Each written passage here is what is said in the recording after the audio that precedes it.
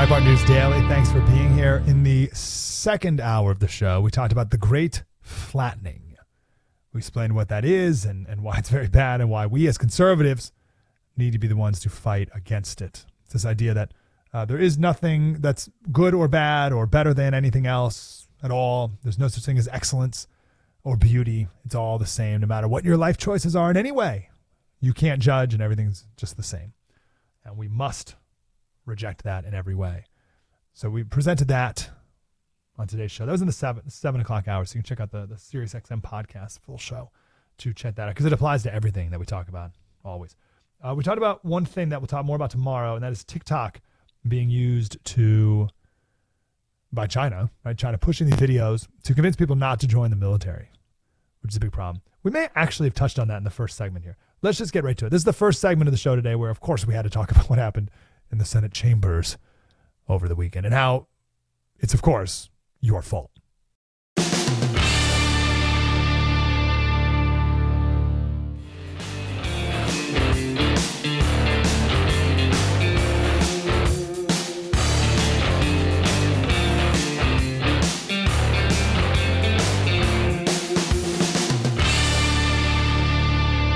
This Senate story, it's one of the all-time greats.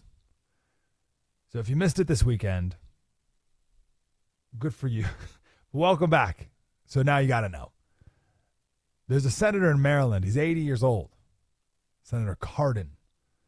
Been in Congress since 1987, 36 years. And now for this point forward, for the rest of his life, he'll be known as the senator who's one of his aides is just the perfect case study of the hypersexualized woke left. This guy in question here is a Berkeley graduate who majored in society and environment. Can you believe that that's a major at a place? Society and environment? What kind of phony baloney nonsense is that? Society and environment. Anyway, it all makes perfect sense. So this staffer guy took video of him having sex with a man. Is that even what we call that? Is that really even? Anyway, gay sex with a guy in the Senate hearing room. The Senate hearing room. Apparently, it's right where Senator Amy Klobuchar sits. So some congressman took a picture of the Clorox bleach section in a Walmart and said, "I'm doing some Christmas shopping for Senator Klobuchar." So this guy's filming himself having gay sex with a guy in the Senate hearing room. All right. So got it. So took a video. So here's the best part. His response. His response to it is such a window into the mind of these progressives. Always the victim. It's beautiful. This is a work of art. You could never come up with this statement. You could sit for a million years. You would never come up with this. You just don't think this way. You could never think this way. Here's what he said. Keep in mind what he got caught doing. This has been a difficult time for me, he says, as I've been attacked. So to start right there, you would never get caught doing something and then spin it around as being attacked. You would never do. You wouldn't even think that way. This guy, it's been hard for me because I've been attacked for who I love. To pursue a political agenda. It's beautiful. You're attacking him for who he loves.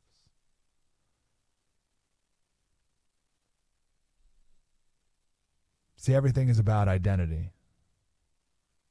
What a window we're getting here.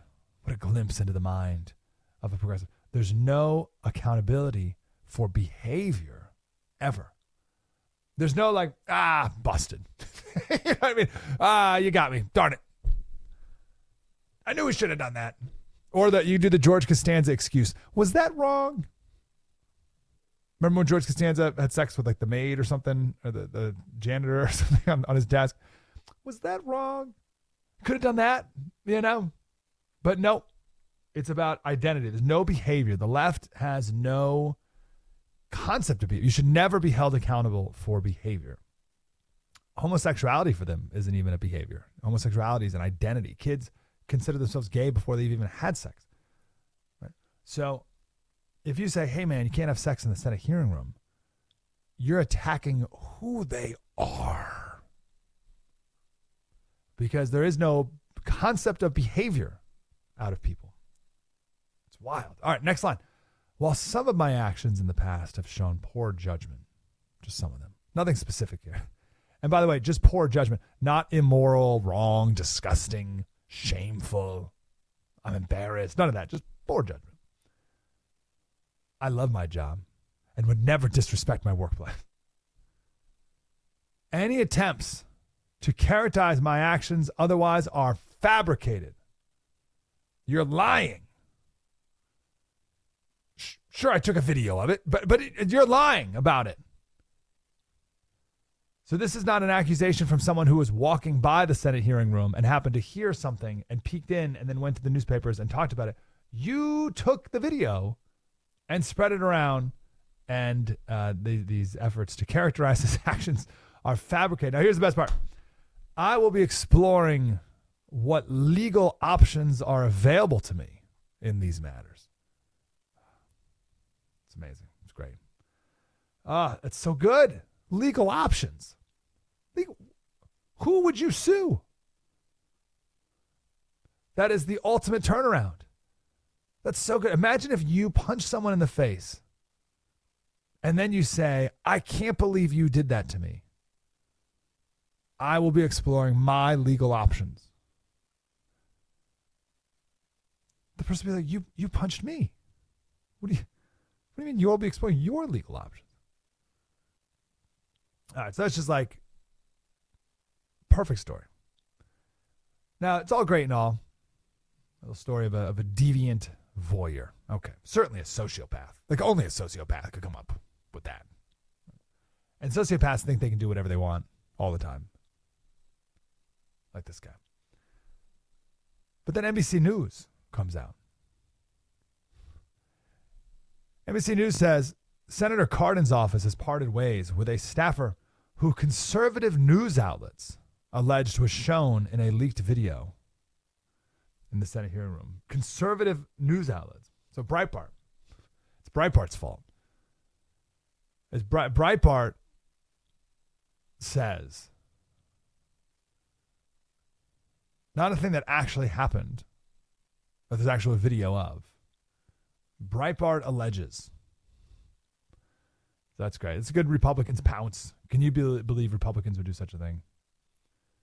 That's how the left works. Somehow blame Republicans. In no way was Republican in any way involved in this whole situation. But it's somehow Republicans' fault.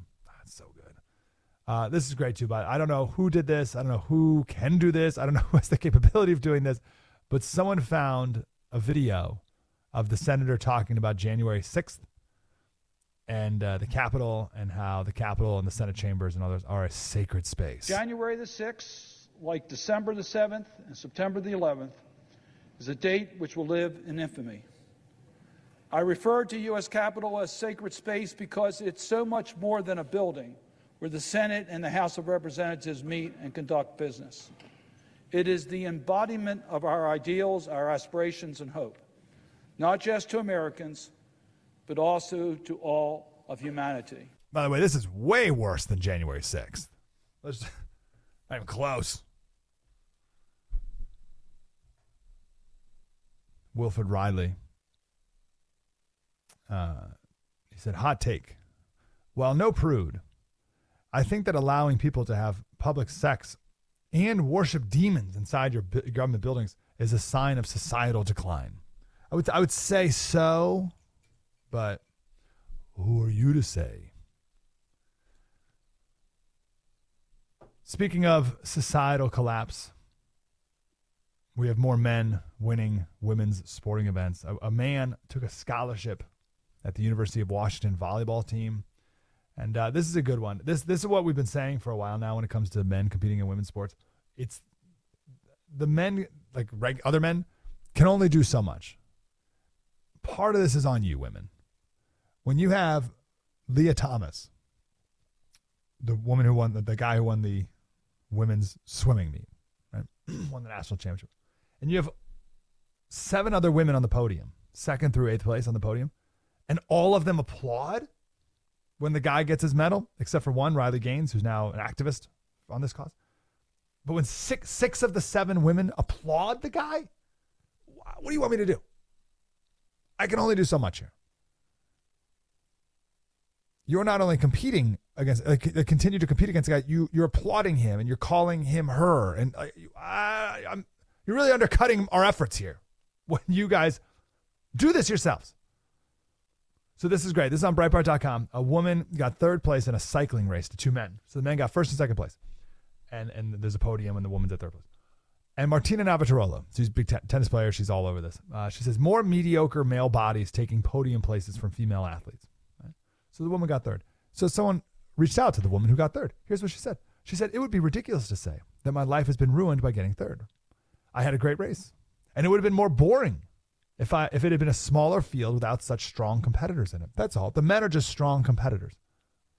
We refuse to be falsely presented as victims in a manufactured controversy driven to further alienate and marginalize those most vulnerable within our community. Men? In service of rampant and harmful anti-LGBTQ plus legislation. We speak for ourselves. Inclusion makes our sport and community stronger. Men, having men in our sport makes it strong. Everyone is welcome here. Trans women are women.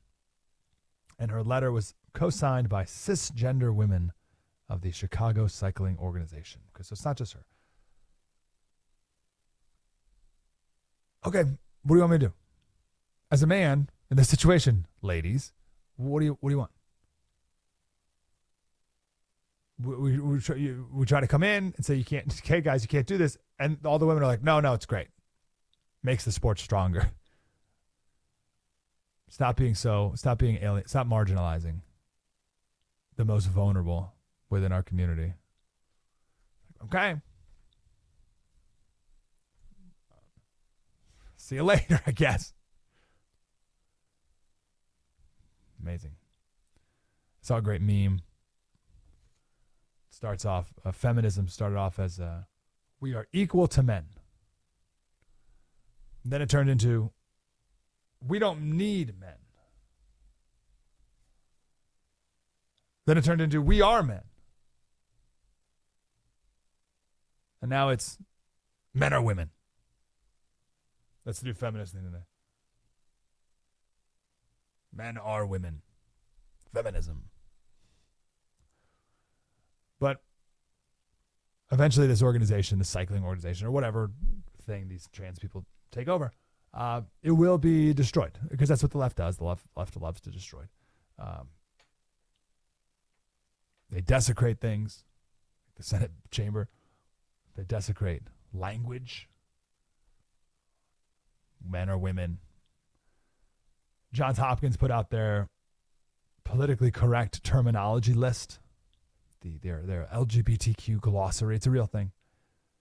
You can't use the wrong words because you're marginalizing people. So a lesbian is now a non-man attracted to non-men.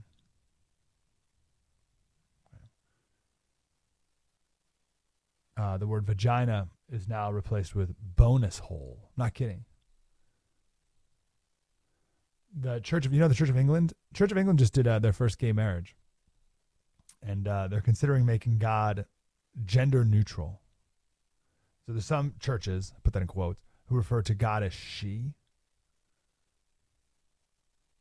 And the Church of England is in an effort to recognize that the English language is a colonizing nation, the language of a colonizing nation.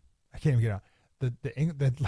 The English language is the language of a colonizing nation. So therefore, English itself is oppressive. And therefore, we have to change God's pronouns. Can you believe the pride? It's great. But that's what they do. They tear everything down. So language should be used to get us to think higher. And now they turn body parts into bonus holes. So you can't use the word girlfriend anymore. Girlfriend is now a non-man friend with a bonus hole. See how this works? Women are now referred to as egg producers. This isn't a joke. This isn't misogynists who are coming up with these words. These are women who are coming up. Other women are coming up with the term egg producer. You would think it'd be the most misogynistic men if the university system was controlled by men, they would start calling women egg producers to somehow other them from humanity. But no, it's women who are doing this. It's women who think Dylan Mulvaney is a woman. There's a company of they sell menstrual products, and it's like a new company that does this. And the founder and the CEO says most bleeders know how they're impacted by their period. Most bleeders. So this is a female-owned, run company for female products who refers to women as bleeders. Okay? I'm not doing this. Men aren't doing this. What do you want me to do?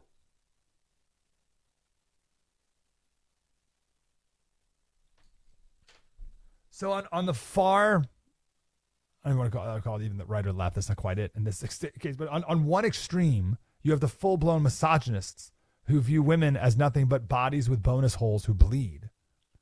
All right? And then on the other extreme, you have the feminists who refer to themselves as bodies with bonus holes that bleed. And they join together in a circle of harmony and unity and togetherness. Jeez. The only time you'll ever hear the left use the word woman is when it comes to abortion. But even then, that gets mixed up from time to time. Isn't that crazy? So, listen, if you get third place women in your sporting event to a bunch of dudes and you're okay with it, all right. You got to get yourself in line. All the other women need to get you work with among your other women. All right, conservative women, you got to get your other women in line before the men really can come in and do anything. Now, listen, you can dismiss this as all silliness. That's fine. But these people are deadly serious. And most young people believe this stuff. And the left's plan is just to wait. If you indoctrinate enough young people from a young enough age, it's just a matter of time before the old people die off. And the old people with their outdated views will die off. And then there'll be no one to protest or contest their beliefs. So there's a Harvard poll, which we need to spend more time digging into, but we'll just give you the top line here. This is, they broke it down by age. So 18 to 24-year-olds. The question is, are Jews oppressors? And should they be treated as oppressors? The Jews. 67% of 18 to 24-year-olds said Jews are oppressors and should be treated as oppressors. 67%. Ooh-wee. That's a problem. Where did this mindset come from?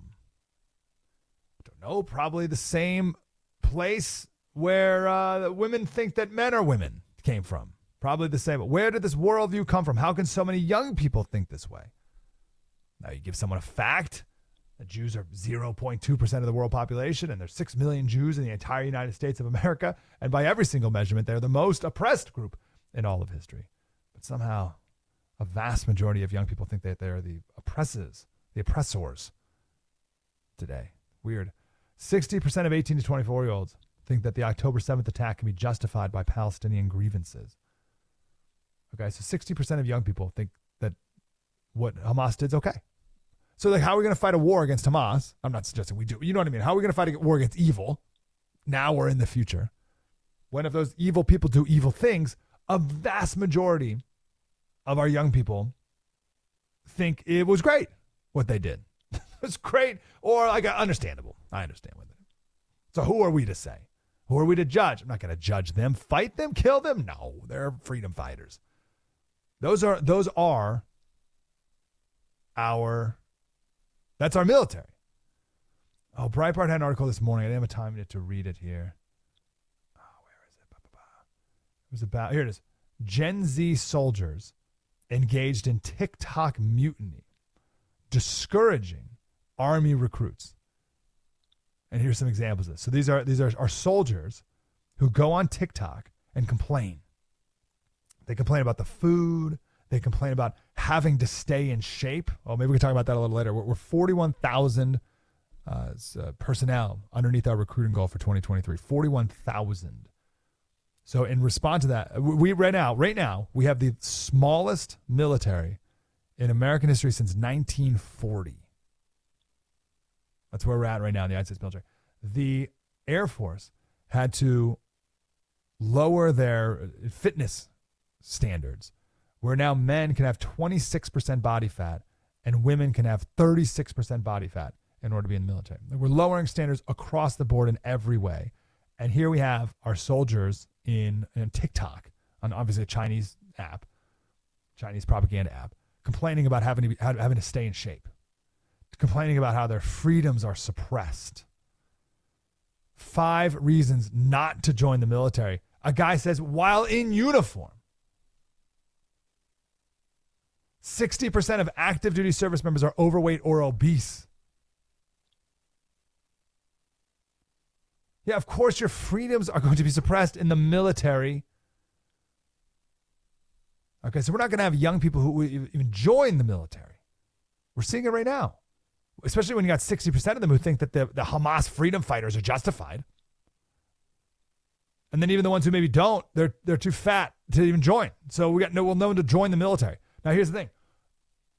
60% of 18 to 24-year-olds think what the Hamas did is justified. Among those who are 65 and older, only 9%. See the difference? That's the two countries. People talk about the two Americas. It's not red state, blue states. Although, yes, of course. It's not city versus country. Yes, of course. It's another division. It's like 45 plus. Obviously 65 plus, but the numbers are still pretty drastic. Around 45. That's the division in our country. 45 years old and over and 45 and under. That's the division. By the way, fun fact here. If you were born in 1990 or later, or like before then, so 19, how do I word that, right? 1990 or 1989 or 1988 or 19, whatever, right? If you're born in the 80s, then you are now older than Marv in Home Alone.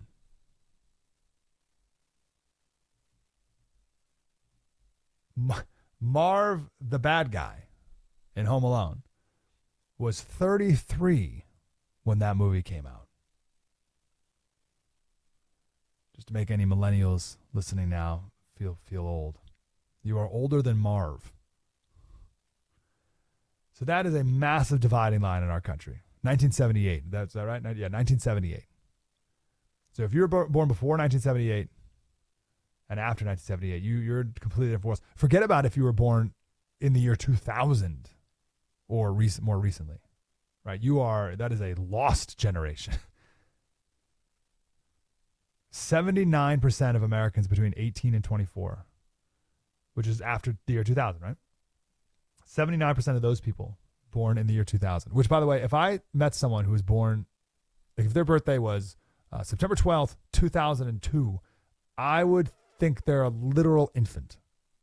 I wouldn't even, like, what do you mean 2002? Oh, they were just born the other day. They were just,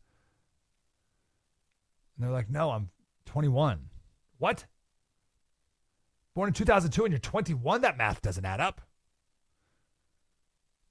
But sure enough, they're actually 21. So 79% of Americans between 18 and 24 think that white people are oppressors and that this ideology should be favored at universities and for employment. White people are oppressors. All right, how's this going? Is this going to go well, you think, for everyone here in this country? 79% of young people think that white people are oppressors? Where did this come from?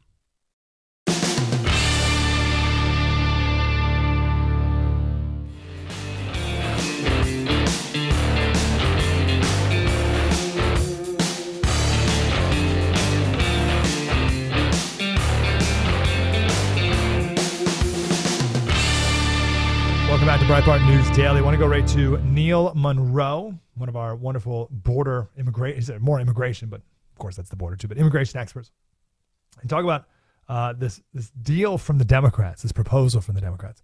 Hey, you Republicans, you pass our $61 billion for Ukraine, and we will give you, right, our offer to you, in exchange for that, we will decrease the number of illegal immigrants coming in the country from 4 million to 1 million illegal immigrants per year. Is that a good deal? Would you take it? We talked to Neil Munro about it. Neil, how you doing, brother? Simply wonderful. Life is great in Washington, D.C. There's no amount of stuff that's happening in D.C. that gets me up every morning to write more articles for Breitbart. There's plenty for you and plenty for us. We're glad you're here. How about this article you wrote? This deal that is coming from the White House, this proposal, this compromise, Neil, to Republicans. What's the compromise? Okay, like sometimes in D.C., things are pleasantly simple. Someone makes a grab for $1 billion or wants a nice straightforward law. This is not simple. This is layers and layers of deception and lunacy involved. Basically, Biden wants a deal on migration after letting in roughly 6 million people. What's going on? I mean, the first important thing to remember is Biden is facing an election in November. And he's way behind in the polls. And democracy is very powerful, so the leader, the U.S. government, is going to have to change policy if he wants to get reelected. Trouble is for Biden, his far left and his ethnic groups, Latinos, for example, don't want any changes in policy. They want the borders basically open to anyone coming into the country. Biden's team knows this is political suicide, so they need to change. How are they going to change without annoying his base, which is also political suicide? They're staging a gigantic game in order to pretend that the Republicans are making the Democrats change policy. So Biden's people are essentially saying, oh, look, the mean Republicans, the mean, horrible, bigoted, racist, xenophobic Republicans are making me close up the border somewhat. And that way, Biden and his team hope to reduce immigration, reduce the chaos, mend his polls, while allowing his progressives and his ethnic politics guys to pretend that he didn't cut back immigration. Okay. I want to make sure I get this right. So there's about 4 million illegal immigrants a year coming into this country. And the White House says, Republicans, if you approve $61 billion in aid for Ukraine, in exchange, we'll lower the number of illegal immigrants to 1 million. So you're saying the benefit of that is, to his base, he can say, I didn't want to. The mean Republicans made us in order to get money for Ukraine. They're terrible people. But to the rest of the country who wants less illegal immigration, he can take credit for lowering the number of illegal immigrants? Exactly. It's beautiful. So we don't have to assume that Biden himself is sitting up in the White House calculating any angle here. No, it's his staff. These are the same. He filled his administration with clever, ambitious, very far left people. The border chief is a fellow named Mayorkas. He's born in Cuba. He's zealously pro-migration. He has said this country is a nation of immigrants, and therefore that claim is more important than the law. And so basically Mayorkas is opening as many legal holes in the border as he can. It's just like every day almost, once a month, he'll announce a new program to let in another 100,000 or 1 million or whatever. And so that man, Mayorkas, is on the negotiating team. He's not going to turn around and say, oh, I was wrong. We really should follow the law. There's too many immigrants. Drives up housing prices, drives down wages, and has all sorts of distortion effects in the economy. He's not going to say that. That's his entire career. So they're going through this deception. Now, the media, the establishment media, is basically fully controlled by the Democrats.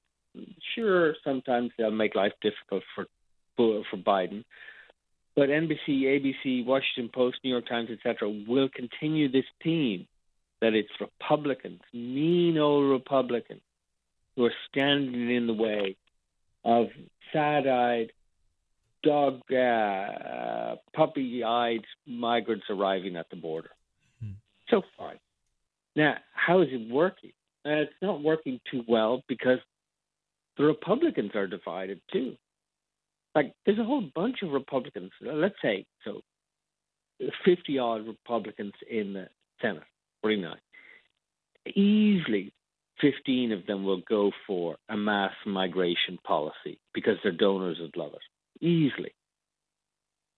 And roughly 15, maybe 20, will say, no, we have to think of Americans first, and you business guys and all you liberals are just going to have to wait. You're not going to get all the bodies you want. So now we have the weird thing where the Republicans, who are very much for amnesty and migration and cheap labor, this would be, for example, Senator Lindsey Graham, are standing up and saying, no, let's not do this deal. It's a stupid deal. And the Republicans know that Biden is in trouble. And so they're trying to drive a hard price. And the fight at the moment is sort of this larger fight slips and slides all over the place. But at the moment, it's focused on a negotiating team that's set up by the Republican chief, Mitch McConnell, and the Democrats. And they're supposedly negotiating a deal for this.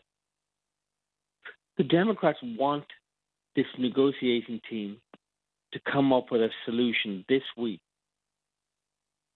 But 15 Republicans have just sent a letter to other Republicans saying, hold on, we're not going to rush into any deal.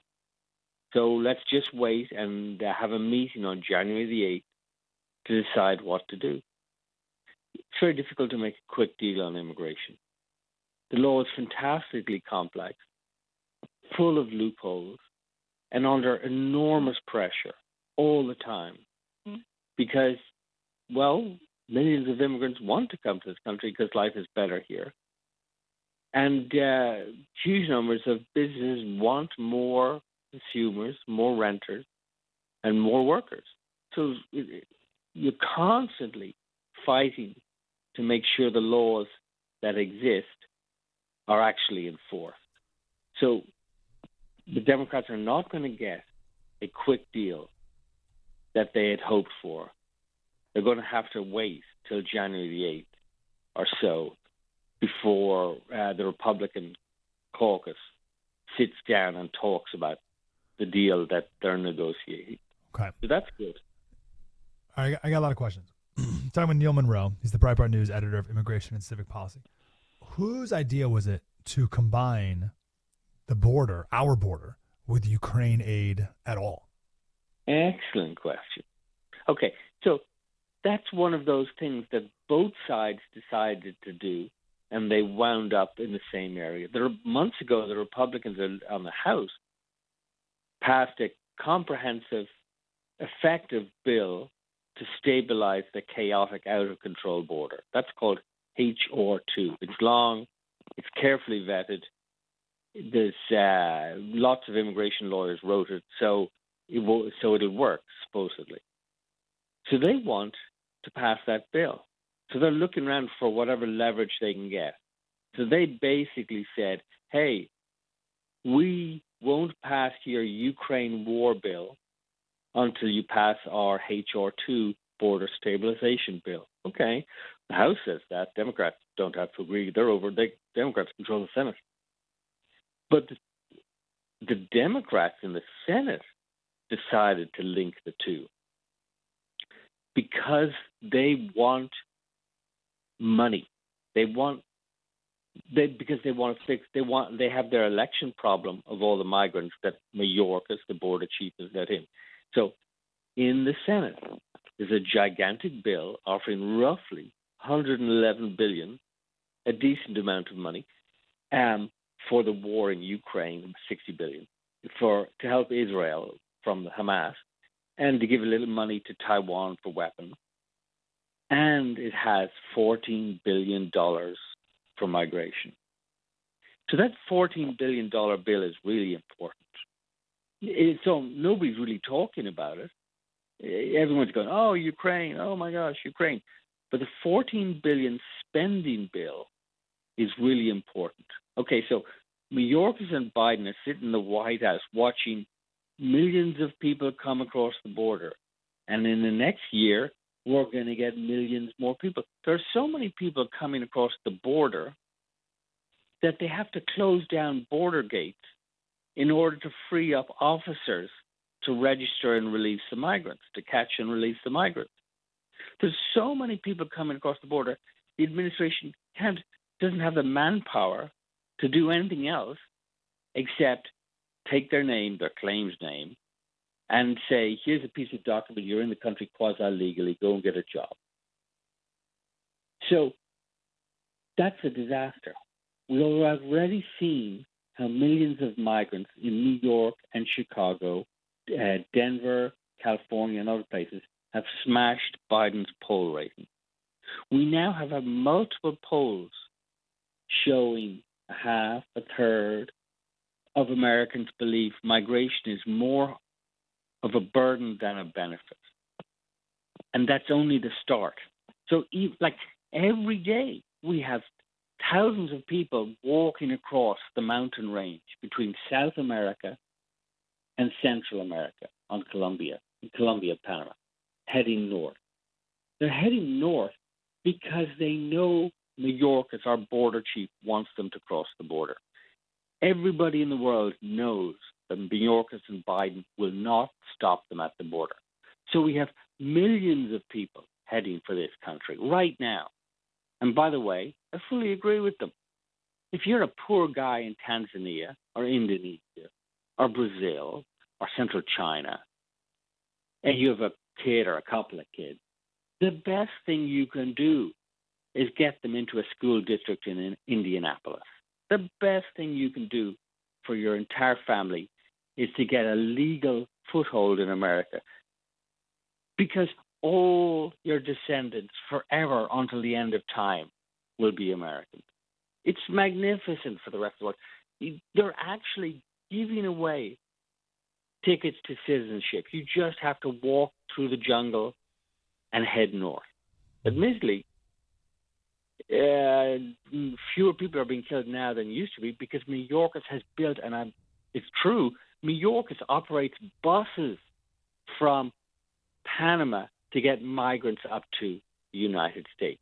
And so the $14 billion includes hundreds of millions of dollars to get people onto migration paths from South America and the rest of the world. What does that look like? Under what operation is that? So migrants, ambitious people, or criminals, or lunatics, but mostly just normal ambitious people, can go to places that are called safe mobility offices set up by Biden's deputies in various countries, in Central America and in South America. What are they called? What do they call it? Safe mobility? Yeah, safe mobility office. Okay. And there they can say, I'd like to go to America. And the nice civil servant there will say, well, maybe, maybe not. And the claim by Mayorkas and company is, all these people are going to come to America anyway, only they're going to use the drug cartel.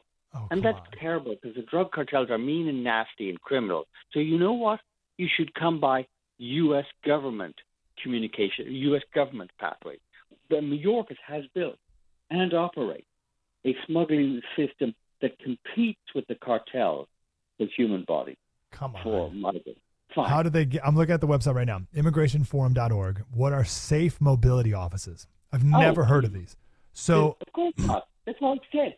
It's fantastically complicated to hide all these people from ordinary Americans. The law is cover for a national policy of importing more workers, more consumers, and more renters into our consumer economy.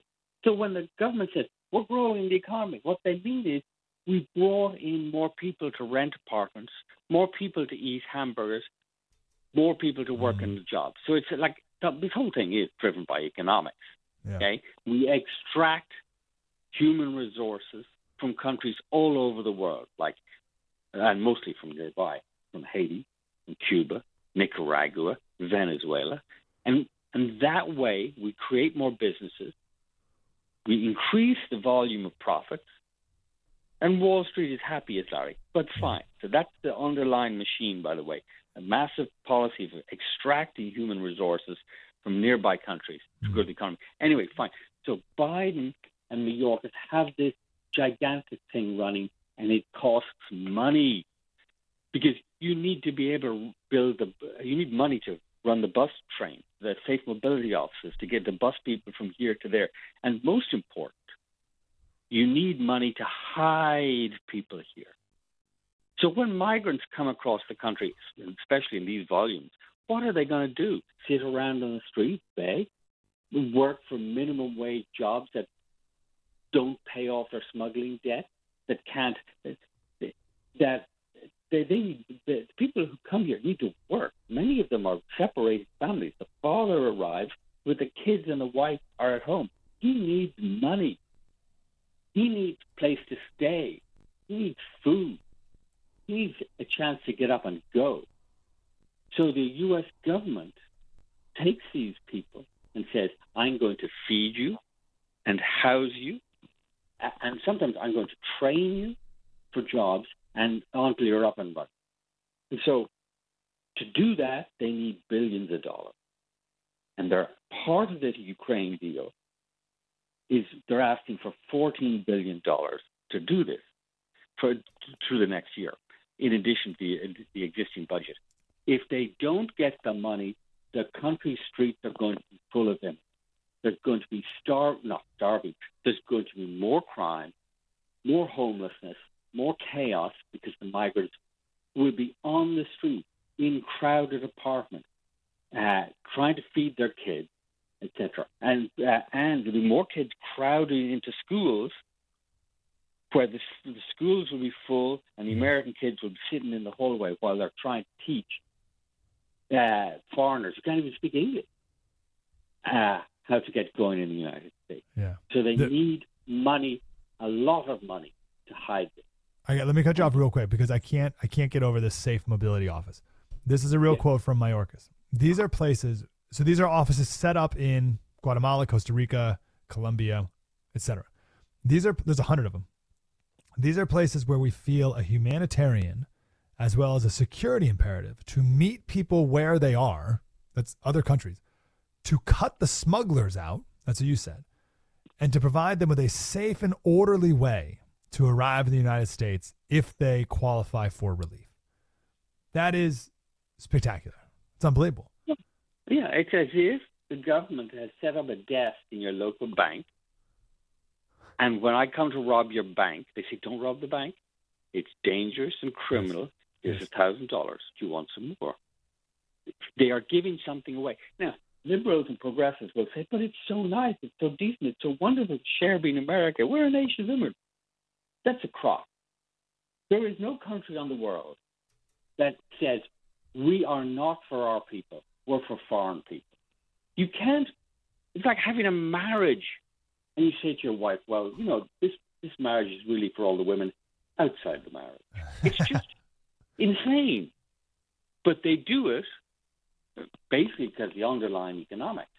If you're a stock owner, and a lot of us are stock investors, and we import people, every time an imported immigrant buys a donut, sleeps in a hotel, works a job for $1 less, let's say we make $1 in profit, okay?